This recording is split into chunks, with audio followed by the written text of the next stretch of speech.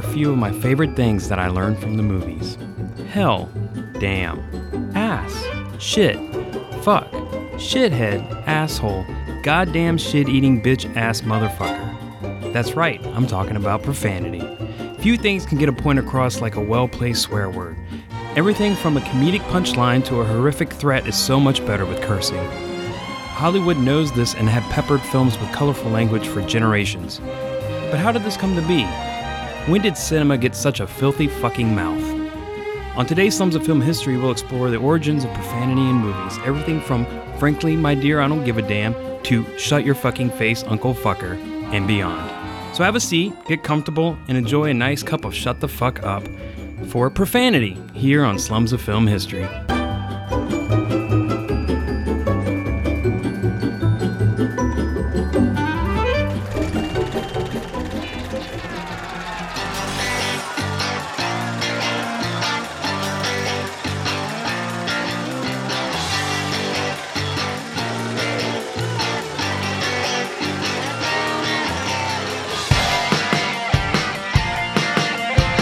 This is Slums of Film History, a lowbrow look into the high art of cinema. Every episode is an in-depth look into a niche topic of film that is not normally discussed in polite company. I'm Slate. And I'm Tom. In each episode, each one of us researches our respective topic, writes an episode, and then schools the other. We discuss everything from bodily fluids to TNA to exploding heads. If there's a film subject that's too taboo, we haven't found it yet. Welcome.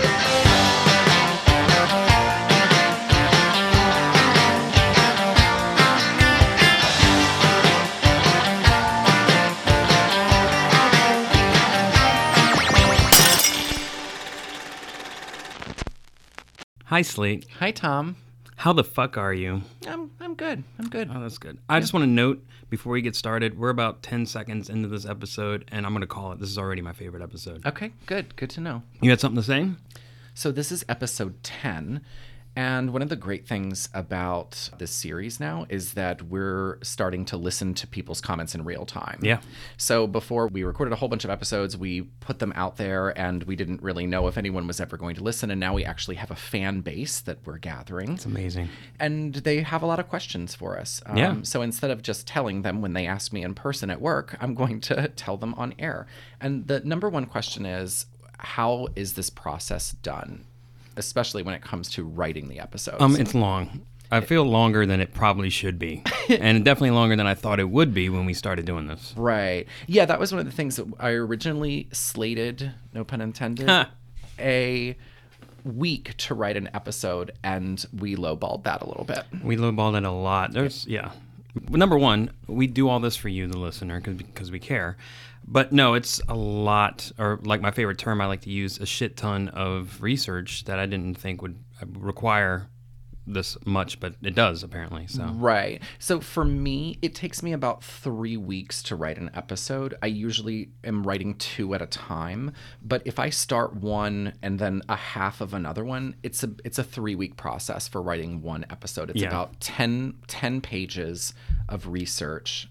And we do it a little bit differently. I write every word of it and then just kind of deliver it to you in a conversational thing. You're a little bit more... Mine's all on Post-it notes, and they're all around the room, and I just write it on toilet paper. No, I'm just kidding. But yeah, you're a little more structured than I am. Yeah. That's just the way that we do it. So anyway, just so to answer the question, it's a lot of research. Yeah, a lot of research. So again, we do that for you because we love you, our listening public, whatever.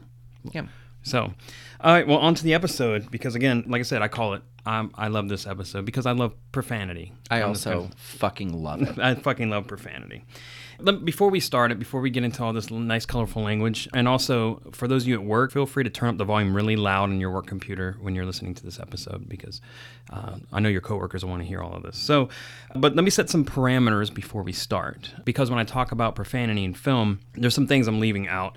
For instance, I'm not talking about any racial slurs or any derogatory comments against anybody from race or gender or sexual orientation. I'm not interested in where those words came from. That's not part of this. That's not going to happen. Also, culturally specific curse words, and I'm going to use the UK as an example. like bloody and bugger. Like bugger. Like, and bloody don't doesn't mean bugger me. Don't mean shit to American audiences. So I stuck to universal curse words, you know, the classics that we all can enjoy. So that's what I'm interested in. That's what I researched. That's what we'll be talking about. And you'll hear plenty of that. So great. And you may actually hear the infamous C word. We're going to put the C word in here? I don't know if we are or not. I didn't really research that much, but it may pop up, so be ready. All right. So let's start at the beginning. We always start way in the past.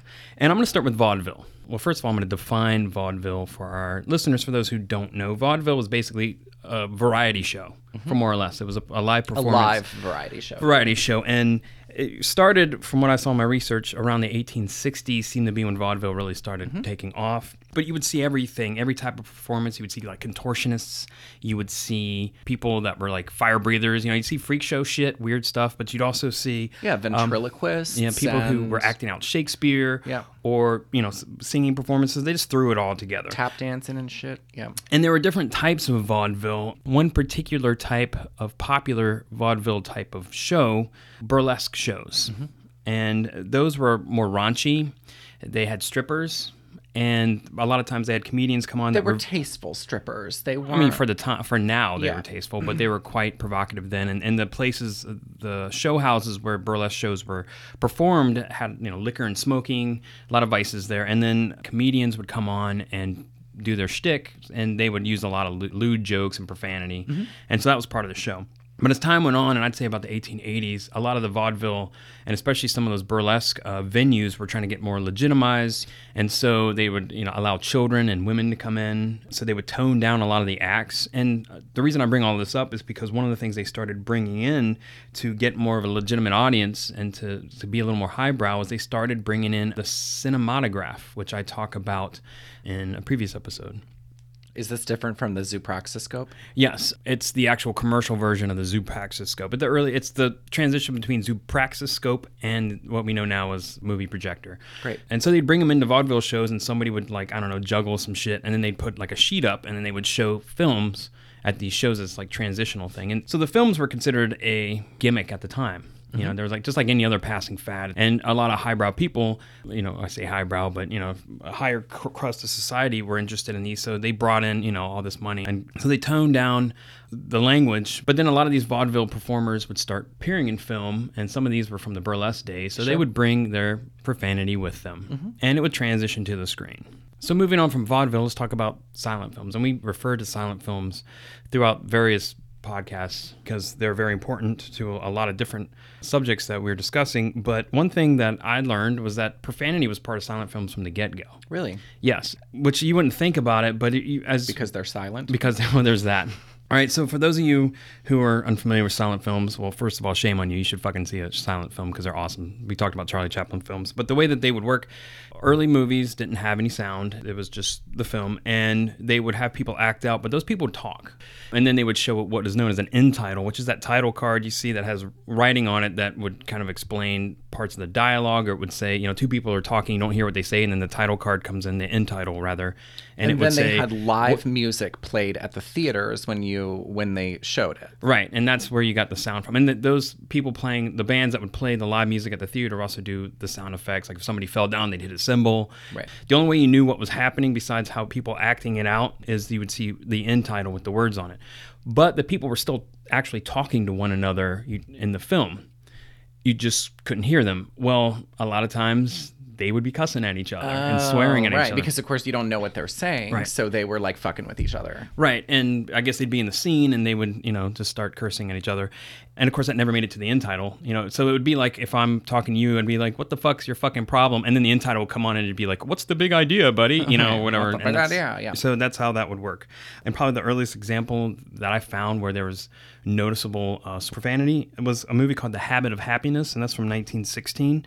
And it's American silent comedy. It stars Douglas Fairbanks as a guy named Sonny Wiggins, I guess is the character name. Sonny Wiggins. Sonny Wiggins. I guess the movie's about this guy that goes around, he believes in eternal optimism, so he goes around and tries to make people laugh. Whatever, 1916. Okay. The plot is, I guess he's from a wealthy family, and he ends up inviting these homeless people to his house for his daughter's coming out party. I don't know why that matters. So there's a part in the movie where he goes to Skid Row, actual Skid Row, and there's real homeless people in this movie, and he's trying to make them laugh. And so the shtick that he uses to make them them laugh. It didn't work. Whatever his jokes were, they were kind of mild, and so they didn't give a shit. So he started telling them some really raunchy, dirty jokes to get the reaction on film. Okay. And it worked. They laughed and thought it was funny. But him telling the joke was also on film. You just couldn't hear what he said. And they left it in the film, of course. But there was a huge backlash because lip readers and people that were hard of hearing could see what he was saying, and so there was a lot of complaints, and he had to refilm some of those scenes that had him talking about it. So yeah, people who could read lips could tell what he was saying, and so anybody else who couldn't had no idea what was going on, and of course the end titles didn't reflect that. Right. So you're saying that the earliest cussing in movies was not actually heard. No, but it was seen. Interesting. Yeah. The next significant example was a war movie called What Price Glory from 1926, directed by Raoul Walsh. And it's a war drama, and there's these two main actors, and they're always antagonizing each other in the movie. And there's this one scene where they're really cursing at each other. You know, they're arguing, and they clearly say fuck and a bunch of other words. And again, that was cut into the movie as silent profanity. And of course, deaf moviegoers and people hard of hearing were shocked and outraged that this was in that movie. And so they would call the studio and they would complain. And it was a bigger movie. It was at the time, too. Moving on from that, there's a movie called Hula from 1927. Hula. And that stars Clara Bow. We've talked about her before. Right. Hula also, as far as I can tell, had the first female nude scene from a A-list actress. We talked about that. So although I couldn't find any other controversy surrounding it besides the fact that it was a nude scene, what I noticed when I saw the clip was she clearly says fuck at the end of her nude scene. Like at the beginning, I mentioned this before, but at the beginning of the movie, while the title sequence is coming up, Claire's naked, she's swimming, and this, like, she pulls a flower with her foot because she's in like this little pond, and there's a bee on it, and she freaks out and she starts splashing around. At the very end of it, she's like, fuck.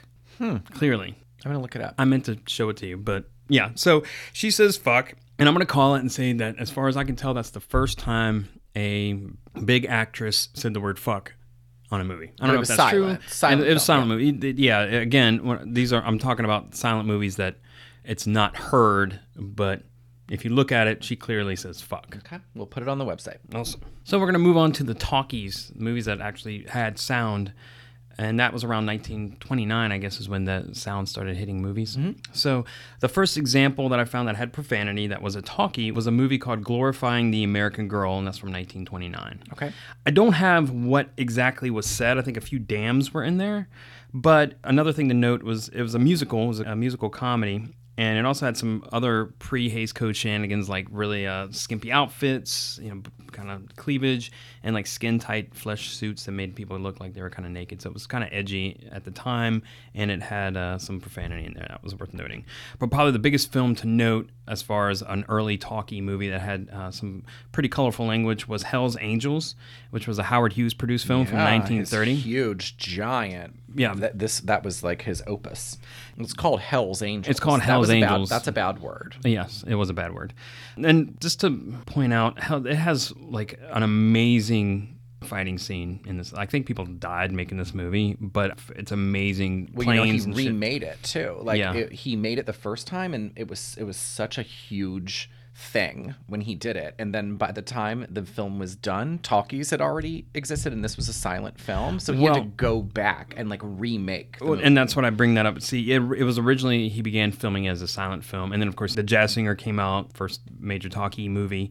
And so he was like, oh shit, I got to take advantage of this phenomenon. And so, yeah, he refilmed scenes. I think he kept some of the silent stuff that didn't require dialogue. Well, he had to dump an actress. I think his leading actress had a really heavy accent, so he had to recast her. And that was Jean Harlow. Yeah. So. Oh, shit, right. Yeah. Actually, what's interesting is that there's some early color footage in there. There's some color footage in there, and with Jean Harlow in it, that's her only color footage that she was ever in. Yeah, fun fact. The Platinum Blonde, yeah. Of course, notable language in this movie, there was a son of a bitch, probably the first time you heard that. Goddamn, for Christ's sake. Oh. Ass and hell. Heavens, I'm blushing. I know, it's so risque. But at the time it was. But, that was the natural language. It was a war movie, war is hell, Hell's Angels. So, the Hays Code wasn't really happening yet, but it was a very edgy movie with that kind of colorful language. Yeah, and it was a huge hit. It was a huge hit. Yeah. It's actually pretty good. Yeah. Like I said, especially some of the flying scenes are incredible. And then I found out people died making it. But I could see why, because there's some crazy shit. Yeah, movie. We'll put it on the website. It's free online. It is free online. It's great. So let's move to damn. I'm going to talk about damn. Okay. Because damn, that was a swear word back in the 30s. And of course, it was most famously used by Clark Gable in Gone with the Wind. Frankly, Scarlett, I don't give a damn. And most people think that was the first time it was ever used. I thought it was. It's not. Oh? No, it's not even close. Oh. I have a whole list of movies that did it first. Well, including Hell's Angels, but there's a movie called The Big Trail from 1930, used it. Okay. The 39 Steps from 1935 used it. Is that Hitchcock? Yes. Blessed Event, 1932. A Man Without a Country, 1937. A Holiday, 1938. And then, of course, Gone with the Wind in 1939 most famously used it with Clark Gable. But Gone with the Wind was not the first Academy Award-winning movie that won Best Picture that used damn. Really? No, the first one was Cavalcade from 1933. Cavalcade, yeah. So there you go. A lot of people think that, hey, Clark Gable did it first. He did it best and most memorable. Right. But no, plenty of movies had used damn before that. You heard it here. You heard it here first. So moving on. So we've talked about the Hays Code All the time. all the It's my fucking favorite time. thing to talk It about. is your favorite thing to talk about. And we've beaten it to death as it should be beaten to death. We're going to continue to beat it to We're death. going to, right, as it deserves to be beaten to death. But just when language was getting colorful, it was getting good in the 30s, they started yanking, All of a yanked sudden, that shit away. And that's just a damn shame. I was looking at the actual Hays Code provisions, and so I have it here. It was number 5, profanity. Under the Hays Code, this is what it says, the paragraph. It says, pointed profanity, this includes words God, Lord, Jesus, Christ, unless used reverently. Uh-huh. And of course, hell, S-O-B, son of a bitch, damn, and God, G-A-W-D. You can't say that. I don't know what Can't the say difference- God? God. Oh, Can't say God. God. Oh, God. That's bullshit. Lame. Or every other profane or vulgar expression, however used, is forbidden. So you can't say shit or anything. But they didn't list out bad words. No, because that wouldn't make any sense. No, They're so- like, don't say these words that we're saying. Right. Yeah. So, goddamn, that sucks. That's stupid. I know, it's bullshit. But profanity comes back in a big way once we get to the 60s. So, Sure. so through the Golden Age, there wasn't a lot of... There was, like, hardly none, you Yeah. know. But once the Hays Code goes away, then the 60s come... It actually takes writers a little bit to say, hey, we can say all types of shit now because we have a rating system, so we can pretty much curse all we want. Sure. But writers would get the idea, and they would say, okay, well, let's add some colorful language to this movie to give it a little more realism. And you started seeing more realistic portrayals in the 60s and more, some actual genuine dialogue that wasn't stagey. Sure. And the first film to say shit, so I'm going to talk about shit for a little bit. Everybody likes shit. So the first film, at least the mainstream film that talked about shit, was actually bullshit, and it was In Cold Blood from 1967. In Cold Blood was the... It was based off the Truman Capote book. It was Right. about the two guys that went into the farmhouse and killed all these people and went on the run, and they got Yeah. caught and then got executed. The book was a big deal, and the movie was a big deal, too. It starred Robert Blake and whoever else. I forgot who else. And then Philip Seymour Hoffman went on to win an Oscar for the portrayal. Of Truman Capote. Right. Right. Anyway, so that was the first time that bullshit was uttered, and the line was, on what? $43 and a smile and bullshit. Risque. So, risque. And it was considered M for mature because it was before we had the modern rating system. So that was PG. That was basically a PG movie. Basically, I guess. But it became R as we got into the rating system we know now. Oh, it so did? now it's an Okay. R-rated movie. Oh, really? Yeah. Because you can say shit in a PG movie. Yes, you can. I think you can say it one time. No, you could say it a couple times. The 70s, there's a lot of shits in movies. Okay. And they were PG rated films. PG-rated films. But I want to talk about fuck, because fuck is the worst word that you can say. Uh-huh. No, it's my favorite. I caught your reference, by the way. I'm South sure. Park. Yeah. I know, and we talk about that. So yeah, I want to talk about fuck because everybody loves fuck. Well, interestingly enough, the first time audiences heard it wasn't in the movies at all. Okay. It was actually on TV. TV beat the movies verbally saying fuck where audiences heard it. Really? Yep. This was on November 13th, 1965, and it was on BBC Three. Of course, it was in the UK. Brits, yeah. It was the Brits. It was on a show called The Week That Was. It was an old show that was on. It was a Kenneth Tynan. I don't know. He was the first person to utter fuck on the air as far as I could find. And he was an Oxford-educated theater critic. He was a writer for, I know he did articles for New York Times, and he did for British publications like the Evening Standard. So he was a respected voice in theater criticism. Sure. He also at the time was the literary manager for Laurence Olivier's National Theater. Okay. So he was on the show. The topic of censorship came up, and the host, whose name is Rob Robinson, asked Kenneth if censorship was abolished, whether he would sanction a national theater production that featured sexual intercourse. So basically, would you allow fucking to be in a production? Mm-hmm. And his reply, which is great and very British, he said, "Oh, I think so, certainly. I doubt if there are any rational people to whom the word fuck would be particularly diabolical, revolting, or totally forbidden." I looked for video for this and I couldn't find it. Yeah. I mean, there's plenty of the week that was video, but I couldn't find this. So was this live? This was live. This was live. Okay. And being that it was British, the host was like, just kept going with it. Right. You know, didn't do anything. And I guess they were acting like it was no big deal and they, you know, had tea and whatever Brits do and they ended it. Had tea, right? But then what happened, there was a huge fucking firestorm after this, right? So everybody complained and they were saying that Kenneth Tynan should be fired from the theater and he should be going to jail and everybody was complaining. Right. Is the reason why people complain about everything is because kids? Is because I don't they're know like, why. a kid heard it and got... I don't know. I feel like that's always everyone's excuse for everything. Is like, a kid Think of the children. Could have heard it. Think of the children. Yeah. So I don't care about think of the kids. fucking children. I don't care. Yeah. So I don't either. BBC issued this big apology because people were complaining, and actually he sort of issued an apology, but basically it was backhand apology. He was like, "I'm sorry, you're stupid." Kind of. He just said, "That's my favorite type of apology." I know. Yeah, he said, "Well, I didn't want to insult your intelligence by not saying the word. You're all adults, basically." It was basically he said "fuck you" to them in response. Those and are my that was favorite that. types of apologies. So yeah, so the Brits said "fuck" first. Interesting. But they also said "fuck" first in movies too, that I could find because God Save the Queen. And so the first one was a movie adaptation for the book Ulysses, and this was in 1967. The second one came out 3 months later, called "I'll Never Forget What's His Name." Okay. And I just got it. It took me a second. yeah, it stars Oliver Reed, Orson Welles, Marianne Faithfull. And it was only spoken once. It was by Marianne Faithfull, and it was "Get out of here, you fucking bastard." Wow. That was the Okay. name of So it. she went for it. She did go for it. One thing to note with Marianne Faithfull's exclamation, "Get out of here, you fucking bastard," or at least when it was sent to the film commission to get its rating, they wanted to cut it out, but as a compromise, they have a horn blaring in the background to sort of offset it. So she still says the line, but there's a horn in the background that obscures it a little bit, so they still got to say fuck, but anyway. They softened it. They softened it a little bit, but it was still there. So let's talk about 1968 back here in the New World. Okay, so the Brits did it. Good for them. They said fuck. Let's talk about bullshit again. So the first movie I found that actually uses bullshit or shit in American cinema is the movie Bullet. Steve McQueen says Steve bullshit. McQueen. So, and that was, I think, the first one that used bullshit here on these shores. Now, the first American big movie that used fuck, the holy grail of swear words, is the 1970 movie MASH. Through early morning fog I see visions of the things to be. MASH was the first movie to say fuck? That I found, yes. Yeah. Okay. From 19... It's a Robert Altman film. Now, for those of you who go, what the fuck am I talking about? MASH used to be a movie before it was a long-running TV show. Right. Some people don't realize that. But yeah, it was a Robert Altman-directed film. It started Donald Sutherland and Elliot Gould, I think, was in it. It was a war movie. It was a Korean War movie. Yeah. Or it took place in Korea. So yeah, MASH said fuck. Wow. Interesting. Yeah, there you go. And of course, this is the 70s, and throughout the 70s, movies used more naturalistic dialogue, so a lot of films use profanity more often.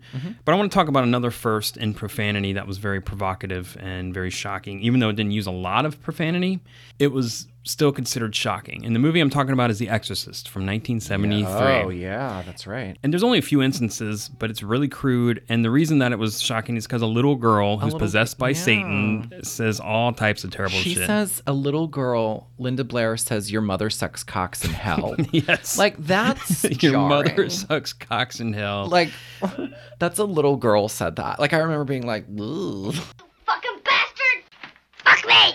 Fuck me! Let Jesus fuck you! Live! Stick your cock up her ass, you motherfucking worthless cocksucker. Your mother sucks cocks in hell. Yeah, this is fucked up. I mean, it's well used for the few times it's used. Yeah. So yeah, and that was provocative. Probably the first time a child said filthy fucking shit on screen was with that movie, especially an American movie. Yeah, wow. You know, if you don't have a lot of profanity, at least use what you have well, and they did. Yeah. Little girl profanity. Yeah, you gotta love it. Not the last time there'd be little girl profanity, but definitely, I think, the first. You asked me about movies that could say shit that were PG. I'm sure you barely remember the 70s, but there were some movies that came out. One example that was a kind of a kid movie that had kids swearing was Bad News Bears, starring Walter Matthau from 1976. And it had Jackie Earle Haley. You know, he was cussing up a storm, and he had a motorcycle, and he said shit a lot, and I think he said goddamn a few times. I think he smoked. He was like the bad kid, but it's funny though. Like when kids say swear words, it's funnier than when adults say it. Like Goonies is one of my favorite movies of all time, and like it's funny when they say swear words. I feel like kids don't do that anymore. No, not in movies anymore so much, unless it's an R-rated movie. And probably the closest example today was Kick-Ass, when you had Chloe Mortens saying, you know, all right, you cunts. First time I used it today, and some other. She says fuck. I said it. C word, count one. But she says fuck and all this stuff a lot. So, but that's an R-rated movie. What's interesting is in the 70s, a lot of PG, and in the 80s, it was fine for kids to swear as long as they didn't say fuck. But even there's a change there in the 80s that I want to bring up. 16 Candles, starring Molly Ringwald. Oh, yeah. Both has the use of fuck and has nudity in it. Yeah, it's a boob. I remember boobs. Boobs and almost, a little bit of butt. Yeah. And yeah, Molly Ringwald says fuck. Don't give me that pouty look of yours. You can eat your carrots when you get home. That's it? You don't have anything else to say to me today? What would you like me to say, Sam? Come on now, honey. You're going to miss the bus. Have a good day. I can't believe this. They fucking forgot my birthday. Yeah. And it's PG movie.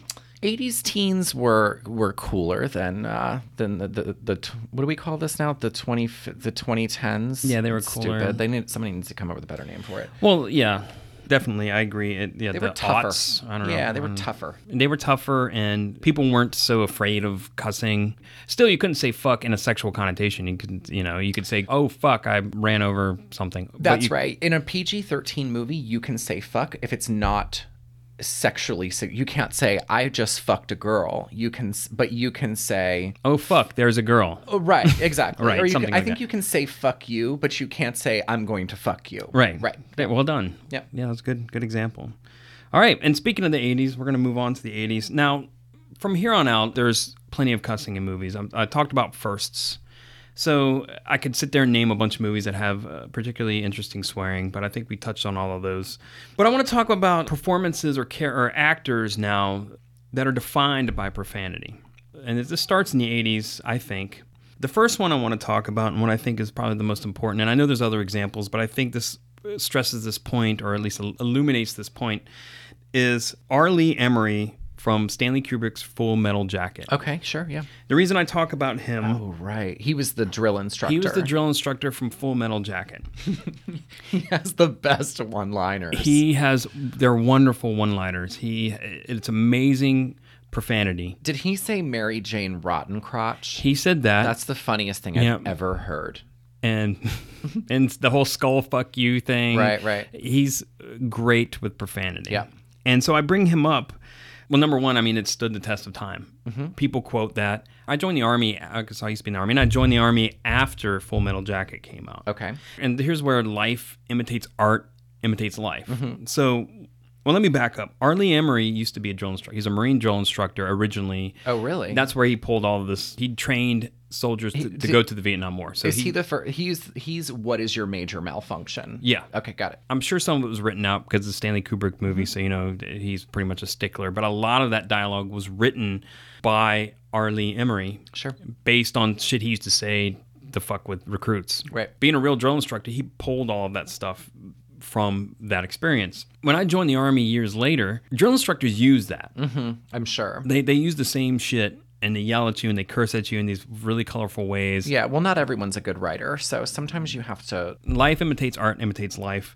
But what's interesting, if you hear the clip, and I'm going to put it on here so people can hear it, is that it's both frightening and hilarious. Like, it's funny as shit. Yeah, but also I'm glad he's not yelling it at me. Right, exactly. I'm scared of him. Yeah, I'm frightened by him. He frightened me. That you, John Wayne?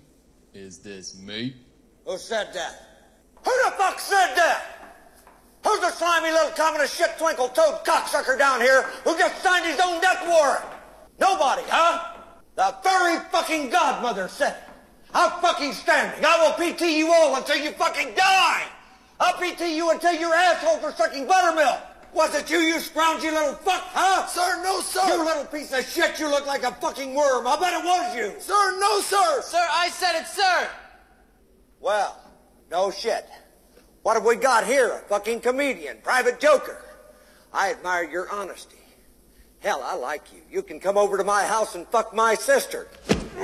You know, it didn't frighten me as much when I was actually in basic training because I knew it from the movie, and I'm like, Right. you're just quoting a movie. Right. Like, write your own material. I didn't guys. tell him that because I don't want to have to do Because push-ups forever. They kick you, yeah. Right. So that's what they do in the army, right? They kick you. Right. Yeah. Well, you really know that stuff really well. In my world, that's what happens. That's what happens in when the you do military. something wrong. They just kick you. Yeah.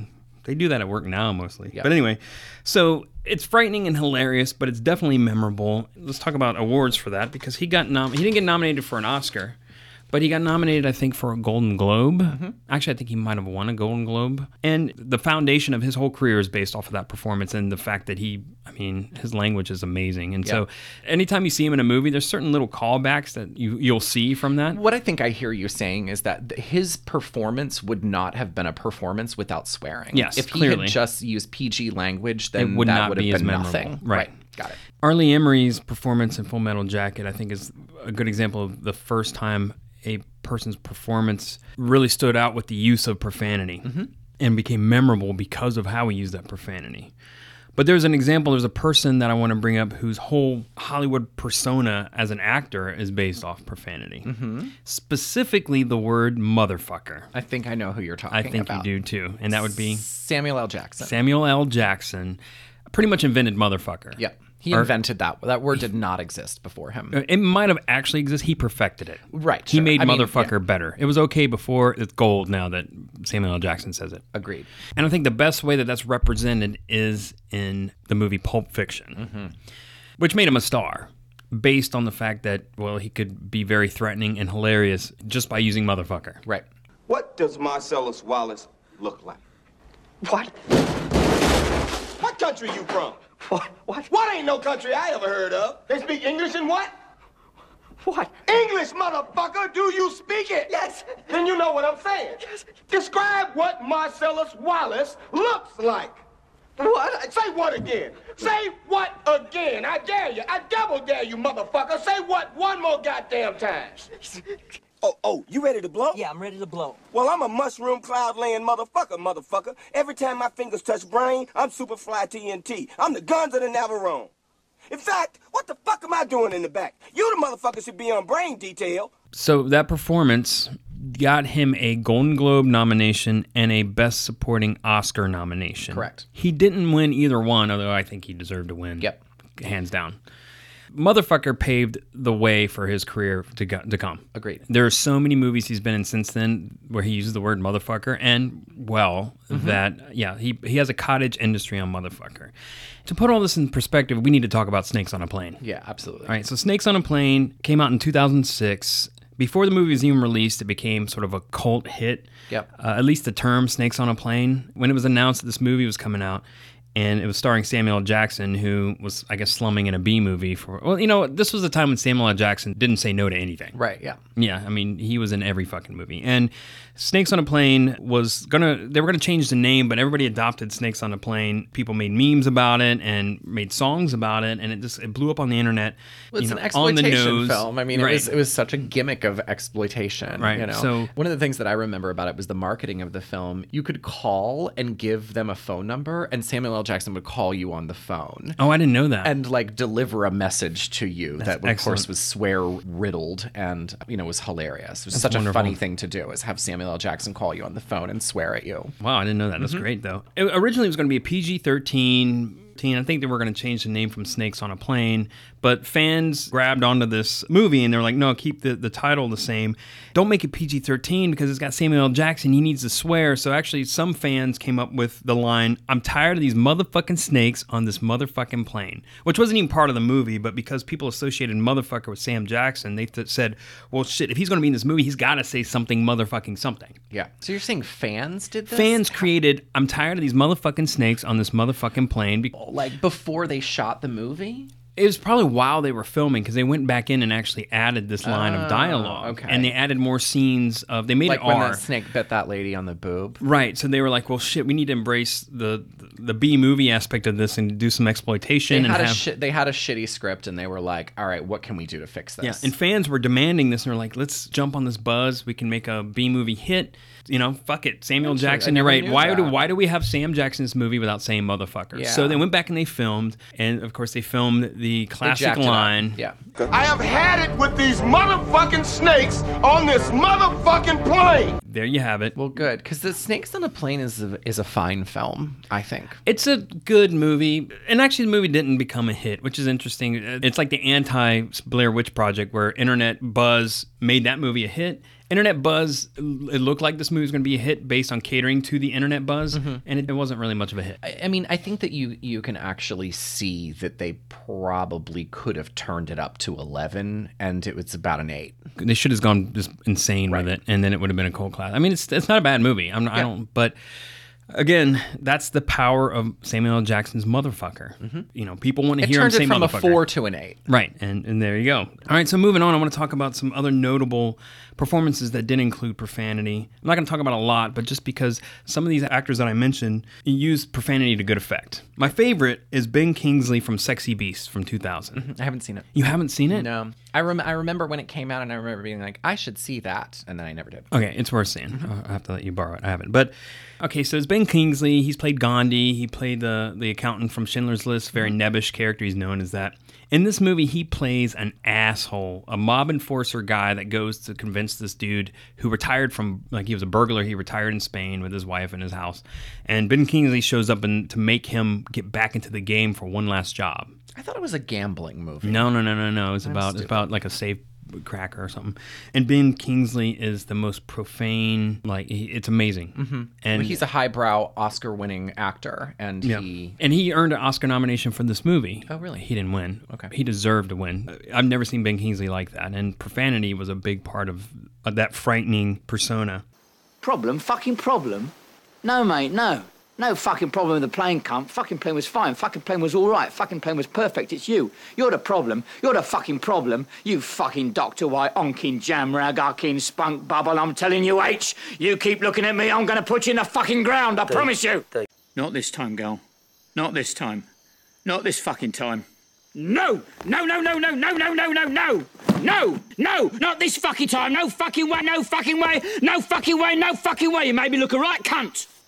Another notable one was actually Tom Cruise from Tropic Thunder. Oh, yeah. He didn't get any nomination for it, but it was definitely a memorable performance, and it helped turn around. It was a different side of Tom Cruise. I feel like that was around the time or right after the time that he did the whole Oprah couch thing, and I think that role at least kind of got him a lot of goodwill. Right. He dressed up in the fat suit and didn't look like Tom Cruise and just was profane. That was kind of the next phase of Tom Cruise. And it worked. It was great. People liked him again, yeah. I would say that profanity can really change your career. It can really turn things around for you. Did you ever see Planes, Trains, and Automobiles? Yeah, back in the 80s. Okay. So John Candy and Steve Martin. Yeah. There's a scene in there that is just nothing but fuck from Steve Martin. Yeah. And then this has a notable consolation prize. It's a great scene where he's trying to get a rental car and he wants the fucking rental car right now. Oh, that's right. He's like, I want the fucking and the fucking and the... He says it over and over again. It's great. I remember that was a movie that I had to watch at someone else's house because I wasn't allowed to see it when I was a kid. So another performance enhancer too. And this is an interesting case that deals with the rating system, because we've talked about this before, where movies get an R rating based on arbitrary shit like swearing. Sure. The King's Speech from 2010. Yeah, it's got an R rating because he has some one swear scene. words. Yeah. It's one, and it's hilarious. And it's a great scene. It's a great scene. And it's a wonderful scene. There's nothing offensive in this movie. Right. Even that scene is hilarious. I can't imagine even my grandmother would find that a problem with that scene. Well, my mother would think that's funny. Yeah. Right. But it's a scene, if you haven't seen the movie, well, first of all, go see the fucking movie. It's a great movie. And second, it's just a very short scene where the speech therapist gets him to talk and swear, and so he just kind of rants and swears and says bugger and fuck, and it's great. Fuck. Yeah. And it's wonderful. Yeah. Vulgar but fluent. You don't stammer when you swear. No, bugger off. Is that the best you can do? Well, bloody bugger to you, you beastly bastard. Oh, a public school prig could do better than that. Shit. Yes, shit. Defecation flows trippingly from the tub. Because I'm angry. Do you know the F word? Fornication? Oh, Bertie. Fuck. Fuck! Fuck! Fuck! Fucking fuck! Fuck! Fucking bugger! Bugger! Bugger! Buggity! Buggity! Buggity! Fuck! Fuck! Arse! Yes. Balls! Fucking You see? shit! Not a shit, hesitation. Fuck, and willy! Shit and fuck and tits. That's the scene that got it an R rating. And I think they even released it after the movie had gotten its Oscars and they were trying to expand it in the theaters. They cut that scene out to get a PG-13 rating, but I mean, why? They did. I mean, you know, Oscar campaigns are a beast, you know, and it had to make money. So they did what they did to get it to make some money. That is another scene and a great performance. But again, profanity enhanced the performance. Yeah, agreed. So again, we could talk all day about performances with profanity. I mean, profanity's great. I fucking love it. I agree. And it can really make a performance. I don't care what anybody says. It's fucking wonderful. I mean, I love a sturdy R-rated film. I do too. You know, I feel like as an adult, I can go see that if I want. And I like a real filled out, like nudity, plenty of profanity R-rated film. No, yeah, I do too. I love it. And, you know, there's some auteurs that use it very well. Quentin Tarantino has a great use. Martin Scorsese, which I was just about to say, Martin Scorsese is a very good user. You know, I do feel like I don't really notice it. I don't really notice profanity as much, and especially in a Scorsese film. You know, sometimes it's kind of like, all right, everyone, calm down. Right, it can be overused, but in a Scorsese film, I don't notice. Yeah. Now I want to switch gears because I do want to talk about which movies have used the most profanity. I know a couple. Okay, now I'm going to go through just the top 5. But one thing to note before that is all these movies came out within the last 20 years in the top 5. Okay. Which is interesting because we're allowed to use profanity for the last 50 years after the Hays Code, but it's really in the last 20 when filmmakers are really starting to add profanity. It's getting more and more and more in these films to where one day they're just going to say fuck. The whole movie's just going to be fuck. It's going to be fuck, the movie. Are you going to let me guess any of them? Well, okay. Guess the filmmaker who has 2 in the top 5. And it's not Scorsese. It is? I didn't say that. Yes, it is. It's Scorsese. Martin Scorsese has 2 films in the top 5 that I found. I was going to say Spike Lee. Okay. Well, Spike Lee has 1. All right, so let me go through the list that I have right now. It's not all profanity. It's mostly fuck, but I think... Yeah, sure. I cross-checked some lists. Nobody cares about hell and damn anymore. Right, I know. So we'll talk about fuck. So movie Alpha Dog from 2007 is the number 5. My best friend Justin 367 fuck count. Yeah, and it's 118 minutes. So uses per minute, 3.11, 3.11. Casino is the 4th one, and that's Scorsese, 1995, 422. In a 178-minute movie, that's 2.4 uses per minute. I saw that with my parents, and I remember you really notice when you watch a movie with your parents. Yeah, how much swearing there is, especially, and nudity as well.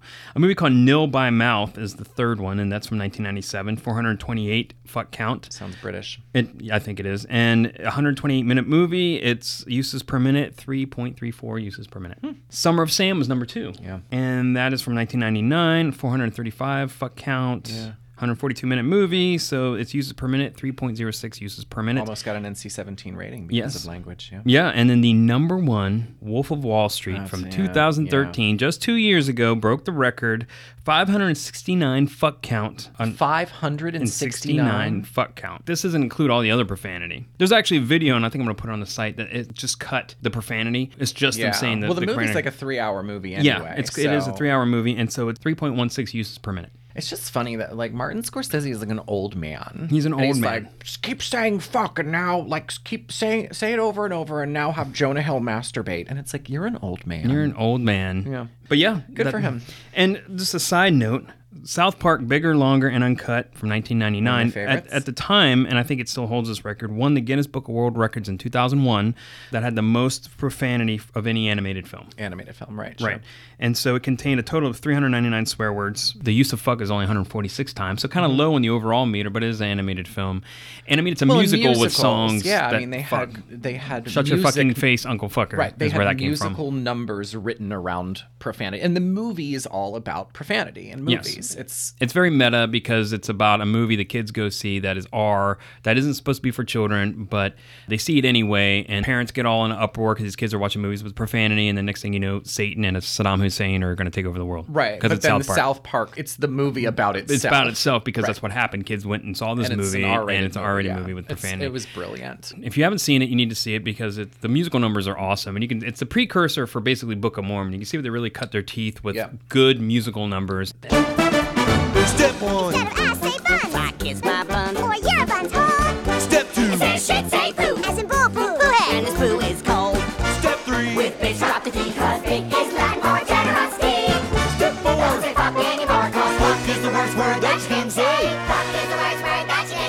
We shouldn't say fuck, no, we shouldn't say fuck, no. You can go. And that was something that The Simpsons, you know, which is kind of the precursor to South Park, has never been able to do. South Park is so good with a musical number, and adding the profanity to it was just kind of like saying, fuck you, Simpsons, we're doing our own thing over here.